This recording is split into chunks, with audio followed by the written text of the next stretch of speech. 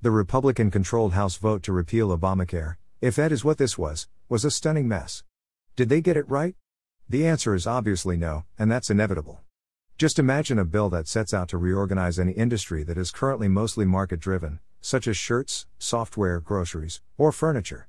Would any bill coming from Congress that pertains to the whole of any of these be wonderful? It's impossible. This is because the minds of politicians working together, with all their mixed motives of special interest acquiescence, electoral fears, and general ignorance, cannot possibly replicate, much less improve upon, the brilliant mind of the market at work. Fortunately, we don't have to deal with such bills in most markets. But the healthcare industry is different. It's been heavily regulated for more than a century. Obamacare went in the wrong direction, toward more rather than less government control. It actually disabled the mind of the market. The result has been soaring deductibles and premiums, insurers going belly up, and average citizens being forced to pay for insurance they can't afford to use. Change is necessary. Sadly, any structural change in the industry is pushed through via legislation. That is a tragedy. The challenge is to sort out real versus fake reform, and do this amidst grandstanding, bombast, posturing, ideological panic, rhetorical bombast, and media mania. The miasma of politics. The House had little more than one day to consider a bill that would affect the lives of every single living American in the most fundamental way. Meanwhile, those of us in the peanut gallery had to try to make sense of whether or not this bill is a promising development, remembering that not backing something necessarily means de facto settling with the legislative status quo. Even getting the core facts of the legislation was a challenge. What is the core standard by which any healthcare bill should be evaluated, given that nothing coming out of Congress that can gain a majority of Republicans will ever be right? The test is this: does this bill take us in the direction of restoring market competition and market signaling, or does it preserve the current managed, artificial, coercive, and unworkable system that relies on government control? Features of Obamacare, explains David Henderson, disable market competition, guaranteed issue and community rating. Guaranteed issue mandates that everyone who shows up must be accepted. Community rating forbids insurance pricing from being influenced by risk assessment, which takes the insurance out of insurance. And a third issue is the one that is perhaps most absurd: essential benefits.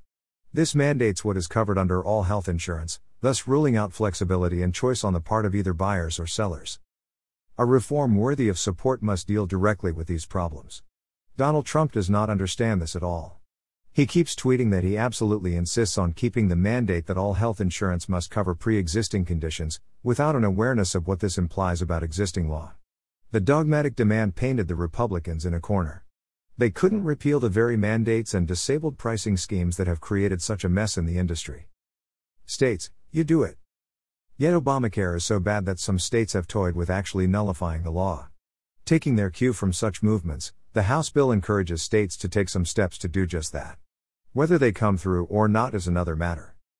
Still, this amendment brought some skeptics on board. The final bill permitted the states to opt out of essential benefits and community rating mandates, thus removing congressional culpability but allowing a decisive number of votes to come out in favor of the bill. Whether states will actually use the waivers is another matter.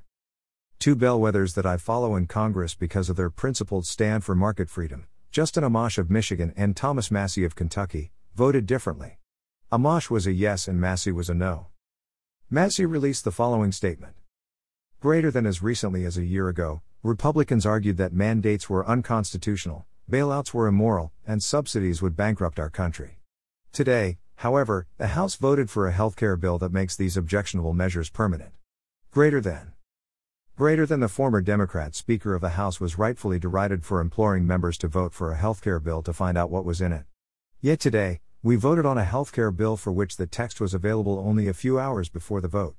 In fact, the Congressional Budget Office had no time to even provide Congress with a preliminary estimate of the full cost of this bill. Greater than by repealing a small number of Obamacare mandates, while leaving others in place, this bill runs the risk of destroying what remains of the individual health insurance market. Greater than the option in this bill that allows states to apply for waivers from some Obamacare mandates is well-intentioned. However, it falls far short of our promise to repeal Obamacare. There also remains the risk that state legislatures, like our federal legislature, are unable to withstand the political pressure from lobbyists who defend Obamacare, and the pressure from those who receive Obamacare's welfare handouts. Greater Greater than this bill should have included measures that allow Americans to take charge of their own healthcare and get the government out of the way. These measures include allowing the deduction of health insurance costs from income taxes, giving everyone the ability to purchase insurance across state lines, and allowing individuals to band together through any organization to purchase insurance.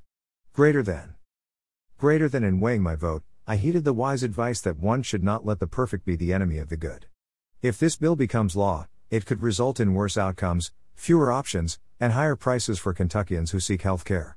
In summary, I voted against this bill not because it's imperfect, but because it's not good. His argument is strong. If you live in a state that does not opt out of the community rating, you are stuck with the bulk of Obamacare. Massey had an intuition about this: the pressure would be too great to preserve the status quo, thus making the repeal wholly illusory. Then the Republicans get stuck with a failure. Amash has not released a formal statement on his yes vote, but his rationale is easy to anticipate. This bill is nothing like what it should be, but we also know that the right kind of bill could never pass the House. This one does repeal some mandates and taxes. It does permit a path for states to opt out. A no vote effectively means the preservation of the status quo. A yes vote does not make this bill law, it only sends it to the Senate, which will pass something very different. Better or worse is yet to be seen. Update: Amash has released his statement, and it is a very clear explanation of how truly bad this bill is. And yet he judged it slightly better than existing law. If it advances liberty even a little, on net, then I'm a yes. Democrats celebrate. Meanwhile, in the aftermath, Democrats imagine that they just won the greatest victory since 2010, even to the point of singing a song on the House floor. The passage of Obamacare was a catastrophe for them. It nearly wrecked a two-term presidency and contributed heavily to the loss of the Senate and the presidency. It has been an albatross around their necks. Now they get to hurl that onto their enemies. But that alone presents another danger. If this bill is perceived to be authentic deregulation and free market reform, every failure will come to be blamed not on government but rather insufficient control. We tried your free markets and they failed. And there is no question that the partisans of socialized medicine are already positioning themselves in this direction. If you believe the New York Times editorial after the House vote, we've already entered into healthcare anarchy. My purpose here is not to settle the question of how one should have voted or what the effects or eventual outcomes will be. There is a bigger and more important lesson here.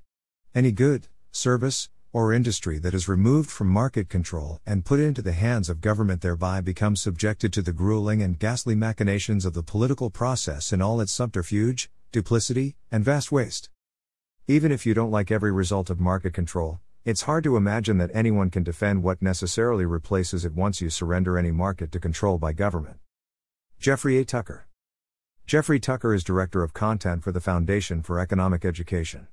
He is also Chief Liberty Officer and founder of Liberty.me, Distinguished Honorary Member of Mises Brazil, Research Fellow at the Acton Institute, Policy Advisor of the Heartland Institute, founder of the Cryptocurrency Conference, member of the editorial board of the Molinari Review, an advisor to the blockchain application builder Factom, and author of 5 books.